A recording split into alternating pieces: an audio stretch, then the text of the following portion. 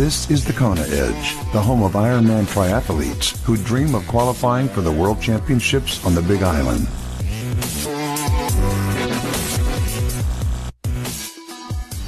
Welcome on to this edition of the Kona Edge. I'm Brad Brown. It's awesome to have you with us today, and we joined once again by Jared Harvey, who's just outside Brisbane. Jared, welcome. Thanks for joining us today. Good to be back. Thank you. Jared, we haven't spoken too much about nutrition in our previous chats, but it's often referred to as the fourth discipline in triathlon, and I'm sure you'd agree it's probably as important as the other three.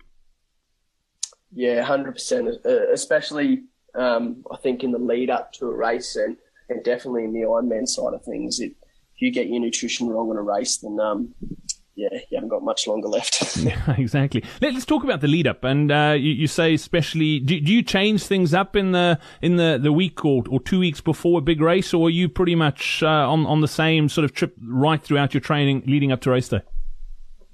Yeah, so I mean, my partner's a dietitian as well, so I'm pretty lucky there. But to be honest, we just eat what most people would eat. We're big into the veggies. Big into meats and chickens and things like that.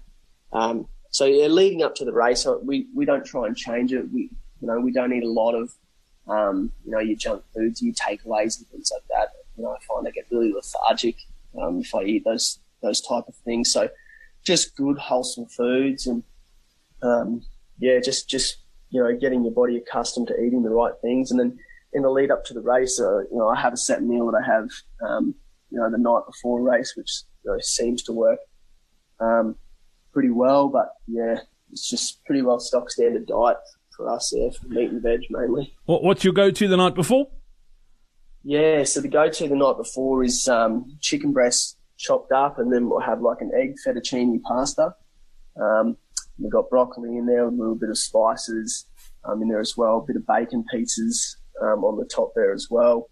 And then the sauce for it is like a Greek yogurt, and then it all blends together, and it tends to come out really nice. So yeah, that was the meal for the races leading up to Kona, and it's been the meal to every race since. So it's been working well. If it ain't broke, don't fix it. That's right. Yeah. Talk to me about race day. Your race day nutrition strategy. What's the plan going into a race? How do you execute on race day? Yeah, so I use the Performance products. They're Australian based in here, and then I use one of their electrolyte drinks in the couple of days leading up. I won't overdo it. I'm really aware of putting too much in and then having to go to the toilet so much the couple of days before that. I've effectively flushed my whole body out of everything that it had anyway. So, I'll make sure I've got a bottle in my hand most times, the couple of days leading up, especially for hot races, but I won't go overboard with it. And then, my nutritional race days, pretty well. I'm a big eater, especially on the bike. So I'll have pretty well, for me, I'll have about 1,500 milligrams of sodium per hour into my bottles and things. So I have it in a way so that I carry 2 bottles on the rear and I have a fillable bottle on the front. So even in places like Kona, having that allowed me to have my own hydration that I've trained with and I know works for me up until about 120k mark of the bike. And then having one of those fillable bottles at the front, all I did for Kona was I went and bought a pop top from the shop the night before and drank the pop top, and then made a really strong mix. So what I would normally put in a 750ml bottle, I put it into like a little pop top bottle, put that in the back of my suit. And so that will generally get me through the back end of the bike. So when I go through an aid station, just put my little squeezy bottle into the tub, get rid of that where you can get rid of your bins, and then fill it with water, and magically I've got my own mix there again. So that works pretty well. And then, as I said, massive eater on the bike, so I'll have a gel probably every 25 minutes on the bike. So I really go through the gels as well. It's interesting you talk about your own mix there. That doesn't happen by accident, does it, Jared? That's a trial and error and figuring out what works for you. And that's probably the biggest bit of advice I can give any triathlete is what works for Jared Harvey is not necessarily going to work for Brad Brown. You've got to figure out what works for you. Yeah, 100% right. Like, it's something that I, in the lead up to my first Ironman, I tried probably 5-10 times before I got it to a point where I felt it was okay. Some days I didn't have enough sodium in there. Some days I was putting too much in, which can, have just as bad effect as not having enough.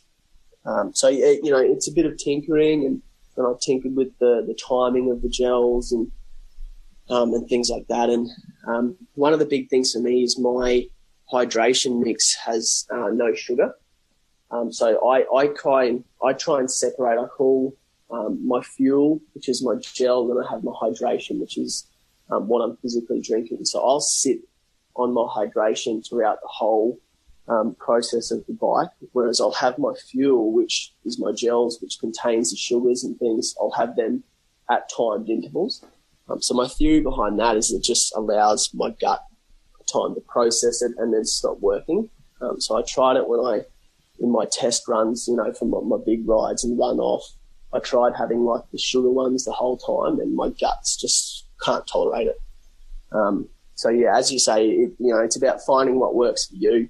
And that may take you 10, 15, 20 times to get it right. You might get lucky and get it first or second time, but just keep persisting with it, because as we say, it's the fourth discipline of long distance triathlon anyway. Yeah, and it's probably the most important, because if you stuff that up, it can easily mess up the other three. So it is vital that you do get that right. Jared, thank you so much for your time once again here on the Kona Edge. Much appreciated. And best of luck in the build up to Kona 2017. I know you've got a big race coming up soon, and we'll be following your progress closely. And hopefully you do get to stand on that top step of the podium on the Big Island. It would be amazing. Yeah, a dream come true. Thanks for having me on, Brad. We hope you enjoyed this episode of the Kona Edge. Nutrition is key to put in world-class performances. Register now for our upcoming free online nutrition seminar on thekonaedge.com/nutrition seminar.